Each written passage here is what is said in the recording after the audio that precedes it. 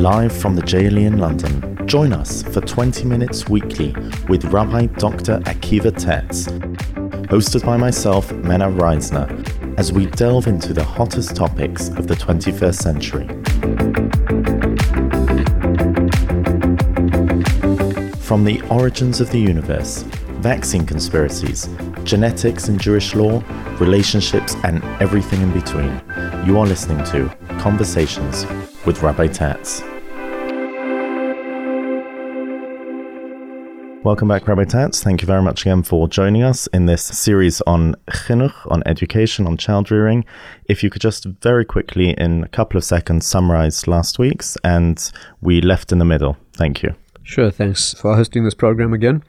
Yes, in our last session we spoke about the principle that child raising is based on an aphorism of our sages, which is, let your left hand always push away and your right hand draw near. We said this is the balance between the left hand, namely discipline, comes first, set up a framework of rules and discipline and security, and the right hand is drawing near, that is the sense of love. Last session we spoke about some of the rules governing rules, how to set them up, what the psychological and emotional benefits are of that, and we explored some of the theme of the left hand. Let's talk in this session a little bit about the other side of the equation, namely the right hand or love. It's to be noted that when we say let the left hand push away and the right hand draw near, picture this. I had a wonderful teacher in this area, Rav Simcha Wasserman, one of the great educators of the last generation. He used to put it like this. This, unfortunately, is a podcast, so our listeners cannot see us, but I asked them to picture this. Imagine your left hand. Imagine you have two left hands. You have an object held between your right and left hands, and both your hands are left, so you push them away. What do? You don't change the object, you simply distance it. Two right hands, you simply pull the object towards you, but no change. When your left hand pushes and your right hand pulls, you turn the object right around. And that is what is changing the psychological and emotional structure of your child when they experience that rich balance between very, very clear and firm authority and discipline on the one hand, and yet a very clear sense of overriding love, so deep and so rich that they become clearly aware that the discipline is also for the love. What I didn't mention last time, and I think it bears mentioning, is that when we talk about strict discipline, we mean quite extreme. Of course, it has to be socially appropriate and fitting the context, but to illustrate this, let me tell you an incident that occurred in the life of Rav Simcha Wasserman himself. And as I say, although he was childless, he was the authority in his age on child raising. My brother-in-law, who was his doctor, once asked him with very great respect, he said, Rav Wasserman, how did you become the go-to person in the Torah world on education when, with all due respect, you never had an experience, you didn't have any children? Normally a person becomes a great expert through their own experience. Rav Simcha looked at them with that amazingly kindly face and he says, of course I had experience. I'm not talking about how I raised my children. I'm talking about how my great father, Rabbi Elchanan Wasserman, and his wife raised me. So really the message we were getting from the great Torah home of Rav and Rebbetzin Elchanan Wasserman from that generation.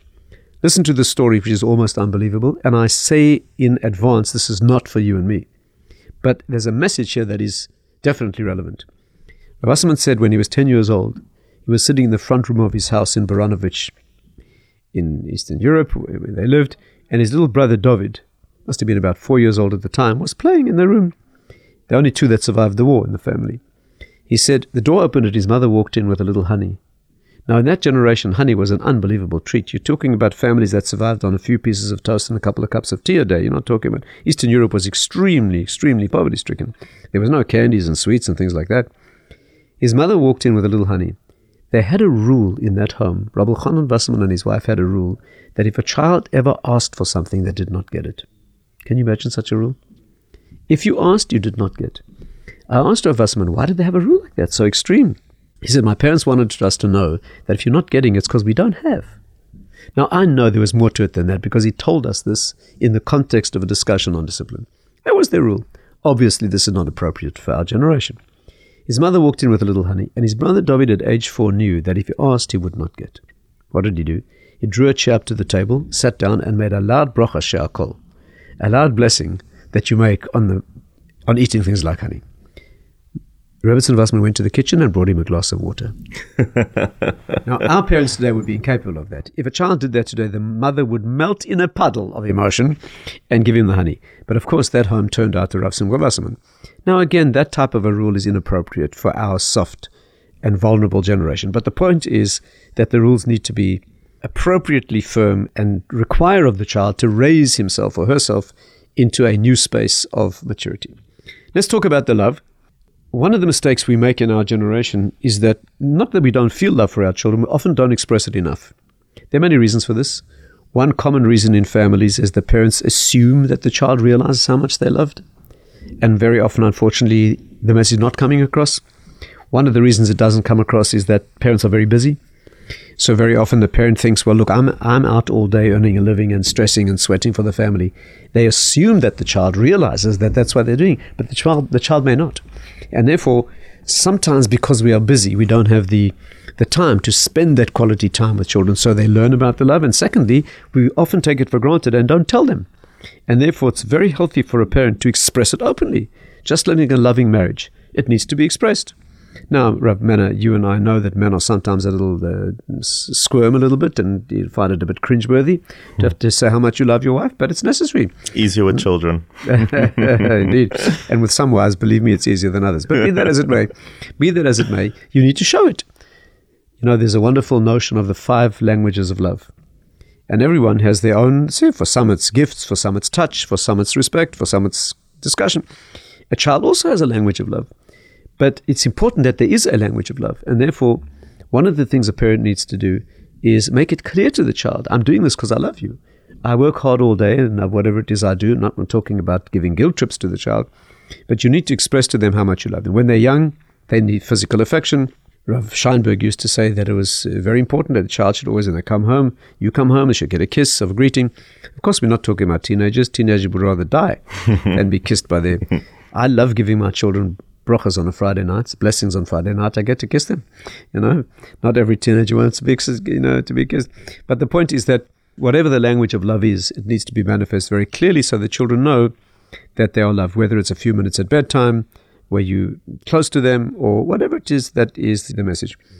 It's more important to give quality time than quantity. I should point out it's important in marriage as well. The Jewish default in marriage is that quality is more important than quantity. In fact, the Talmud actually speaks out in detail how much time a husband needs to spend with his wife, technically depending on his profession and so forth and so on. But the point is that quality time in marriage, it's much better to have relatively infrequent, high-quality, intense times together than more time being together of lesser quality. And therefore, it is important to give their child the quality time where they know they are loved. One very good piece of advice... Should that be every child on his own? You took the words out of my mouth. One of the important tools here is to plan so each child can get their own quality time. I would suggest that if you're dealing, let's say, is the typical Jewish mother, she's got 11 or 12 children, and it's hard to show them all love at the same time, make an arrangement with your neighbor. She's got 8 children. So why don't you get her to take 7 of yours to the zoo, while you spend time with that 4-year-old who needs your quality time? I'm being a little facetious, and the next day, you spend time with another child, depending on their schedules and their needs, age appropriate, and so forth and so on. No reason why you cannot say to a child, not now, absolutely. Friday afternoon, the mother's cooking. She's doing 5 things at once. It's an amazing Jewish mother's talent to do 5 things at once. Man's totally incapable of doing that. Rabbi Man, if you leave a husband babysitting, the child's life's in danger, because they get distracted. Yeah. Mother can do 5 things at once and be totally aware of what's going on with the child. She's doing 5 things at once. She's cooking, she's talking on the phone, and a 3-year-old is tugging at her skirt, desperately needing to tell the mother something of cosmic importance. The right response is to say, not now, Emma's busy. Absolutely, why not? But then you make time. And when you do have a moment, you get down on your knees and you look in the child's eyes and you say, tell me about it.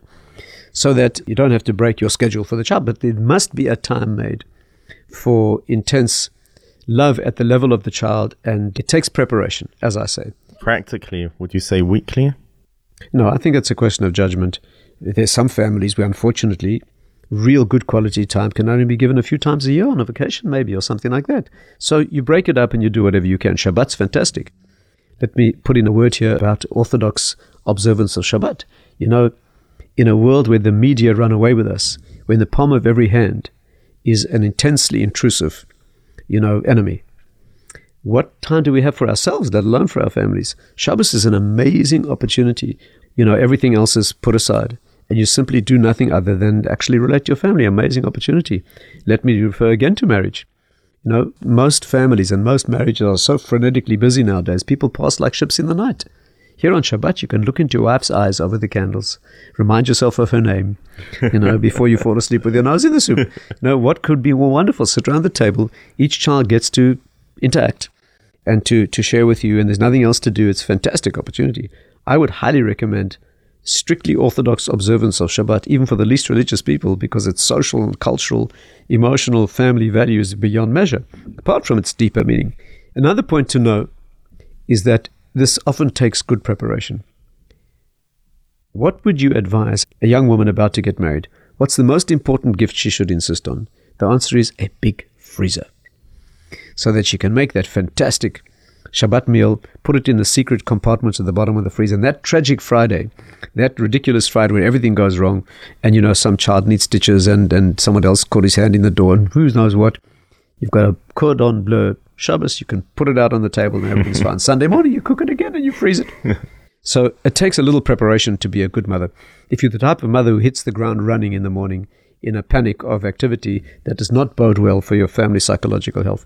Now, Rabbi Mena, I'm sure most of our listeners, our lady mother listeners, I'm sure most of them wake at 5 in the morning. I'm sure they do their healthy yoga, watching the sunrise, of course, eat their healthy muesli, and then with a loving, calm touch, wake each. Well, that doesn't always happen that way.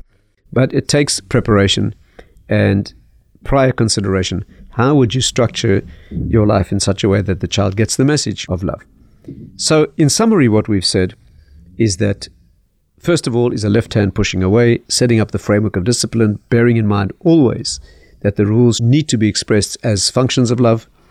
And then there is the main exercise of child raising, which is that I love you, and that's why I'm investing all this time in you, and give them what they need, age appropriate, conferring husband and wife, so there's no disagreement between them. Not that they both have to function the same way. No, one can be more disciplining, one can be more loving. But as long as the child is getting both hands at the same time. Let me add one more thought, and then we'll give it over to our listeners to send us their questions. What do you want the child to be? You are using the methodology of your left hand and your right hand. That's what you're doing. What is the result you're looking for? And quite amazingly, the answer is a left and a right hand. You want the child to have exactly those two qualities, consideration and concern. Consideration means left hand, self-discipline, to be considerate of others, and the right hand, concern, love. A balanced and healthy personality, which is what your child should have, requires only two qualities of character. Left hand, which is discipline and self-control, we call that consideration. And the second is love and affection and caring about others, we call that concern. All the rest is peripheral. Your child does not need, parents think child need these essential activities like, ballet dancing on horseback and underwater polo, and that's not essential. What is essential for your child to have is simply those two qualities of character. Mother sleeping should not feel well, don't make a noise. Consideration. She wakes up and she needs something, take her a cup of tea. When you're a good neighbor, you need to know when your neighbors need you to turn a blind eye and give them privacy, and when they need you to walk in with a cup of soup. And therefore, those are the basic modes of a healthy personality. Not interfering, consideration, staying away, discipline, and yet engaging where needed. A husband and a wife each need to know your spouse sometimes needs private time and give them the consideration. On the other hand, they need a hug and a manifestation of love. Those are the two modes of a healthy personality. And therefore, long before we consider the peripheral issues, the specifics of a child's personality, nurturing their specific talents, that's a long subject. Perhaps we can talk about that in our next session, how you bring out the individuality of a child. But before we get to the child's individuality, we talk about two major pillars on which their character is built. The left hand, namely being considerate and limiting themselves for the good of others, and also the side of engagement.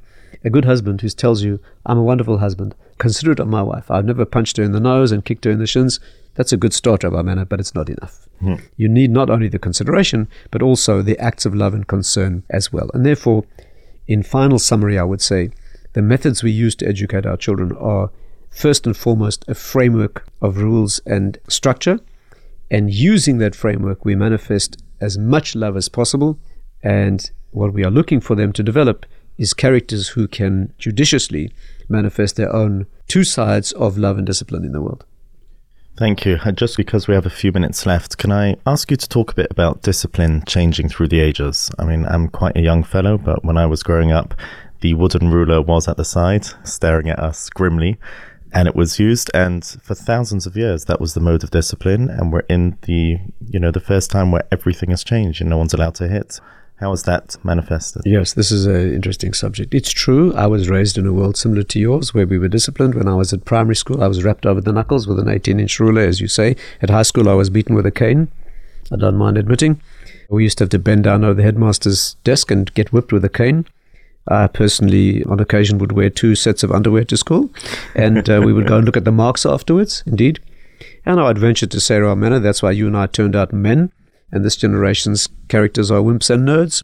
But be that as it may, you can't urge that today. Today, if you do that, if you've even come anywhere near that, you'll be arrested. Let me point out to you that today, obviously, you cannot hit a child. You can't kiss a child either. Today, you cannot discipline a child with a spank, and you can't put your arm around them or hug them either because you'll be arrested. So our hands are really tied today. Again, don't misunderstand me. I'm not saying that you'd be physically affectionate with children in an era fraught with abuse issues, and I'm not saying that we should be hitting children either. So you are quite right. Our methods have changed through the years. Today, you are much more limited in what you can do, but I point out to you that along with the changes through time, probably children have become more vulnerable as well. There was a certain stoicism and a certain adjustment to the discipline that possibly characterized an earlier age. It was expected and people could take it. Today, self-esteem is particularly fragile. Perhaps it's a phase we're going through. At all ages, we see that children are suffering from lack of self-esteem. Many teachers will tell you that it's due to the media exposure and the hyped-up sense of appearing perfect on the media and the psychological bullying that takes place. That may be true. But in my own personal experience, I think that self-esteem issues are an issue. Today, a feature of our world is that many teenagers and very young adults are on medication for anxiety and depression, no question about that. A young lady told me quite recently, she said she was applying for a seminary in Israel, and the rabbi came to her local community to interview girls, and she takes a medicine for anxiety. She said that she felt she just could not, in all good faith, withhold that information from the rabbi. So at the meeting, and she made a very good impression at the meeting, she said to the rabbi, I think I ought to tell you that, I do take a medicine for anxiety, and I know it means you probably won't accept me for your SEM. The rabbi said to a young lady, if I didn't take girls on anti-anxiety medication, I wouldn't have anyone in my SEM. So as many education authorities will tell you today, people have baggage. So yes, the methods have changed. We need much more love, much more tolerance, much more nurturing of the fragile egos and self-esteem. That is all quite true. Nevertheless, there still needs to be a framework of appropriate rules. It could be that today, instead of a spanking, it could be just a disapproval or withdrawal of certain privileges. I would make one more comment here. A wise parent will look to punishments and rewards that are intrinsic and meaningful. I recommend here a book called Punished by Rewards by Alfie Kohn. A very interesting book, Punished by Rewards. He shows in that book a lot of research, both in children and adults in the workplace, that when you reward people with extrinsic rewards, bonuses and money and things that are extrinsic to the work itself, sometimes can be effective, but sometimes it can be a little demeaning and ineffective. When children feel the reward of the pride of a job well done, when workers feel that they contribute to the company in such a way that they share the benefits intrinsically and they're recognized for their value, that's much more healthy than giving extraneous bonuses which are completely unrelated to the work. There's nothing wrong with bonuses, and the Rambam himself, Maimonides, tells us that you can give a child sweets when they're small, or give them nice clothing. Absolutely. But it's part of a process that we hope to bring them through to where they feel a job well done is the greatest reward. Well, just final question. In your opinion, why did we become more fragile? Is that because of the media, or is there something else to it? I think I must honestly say I don't really know. We do have a general notion of descent of the generations, that we become weaker. We move, as the Kabbalists would say, closer to the feet of the human form, so that there's a breakdown in fiber, there's a breakdown in moral notions, there's a breakdown in many of these things. Probably some of them interact with each other to bring this about. I think that's a very interesting area for speculation, but I think there's no question that we are in many ways disintegrating. I'm not claiming that former generations were more moral, necessarily, but we are going through a phase of particular challenges. You know, remember when you and I were back in the days when kids were threatened with a wooden ruler, there was clean language. The BBC would never be caught with any language that was inappropriate. Even the media, movies, etc. You know, today, absolutely not. Today, the newspapers published things on the public television and radio. There are things you definitely wouldn't want your child to hear, very uncouth and vulgar. There's been a lowering of standards, the dignity of dress. You know, in your parents' generation, a man wouldn't appear in the street without a hat on. You know, even though it's not functional, it was a certain dignity. Today, you can go to the opera in your pajamas with somebody's beer advertised across your chest. You know, there were times you could enter a restaurant without a suit and tie. So there's a certain self-respect and dignity that is more, some would say it's good because it's more relaxed, and that may be true as well. But I'd like to leave our listeners with this thought. One of the most beautiful aspects of a religious Jewish way of life is that we're not blown by the whims of the ages. You know, we have a certain set of values. You look at the world around us, they're blown from one extreme to another. You know, there was recently a situation where a person might express homosexual tendencies and it was outlawed and the most illegal and immoral thing. Today, we turn to the complete other extreme, where gender itself is a completely free notion. So they're blowing in the winds, you know, of time. There was in my own field of medical ethics, there was a time when the doctor would be assumed to do anything to save the life of the patient. Today we talk about helping people die by their own hand. So one of the beautiful aspects of a timeless system is that we look over 4,000 years of history where we've had solid values. Yes, we adjust with the times, of course. The halachic process is sensitive to the times. That's part of its genius and its creativity. But we're always building on the same solid foundations that have stood the test of time. Thank you very much again, Rabbi Tetz, for the second part in this education series. Hopefully we'll be returning next week with a Q&A specifically on child raising, so please do send in your questions, and thank you very much again for joining us.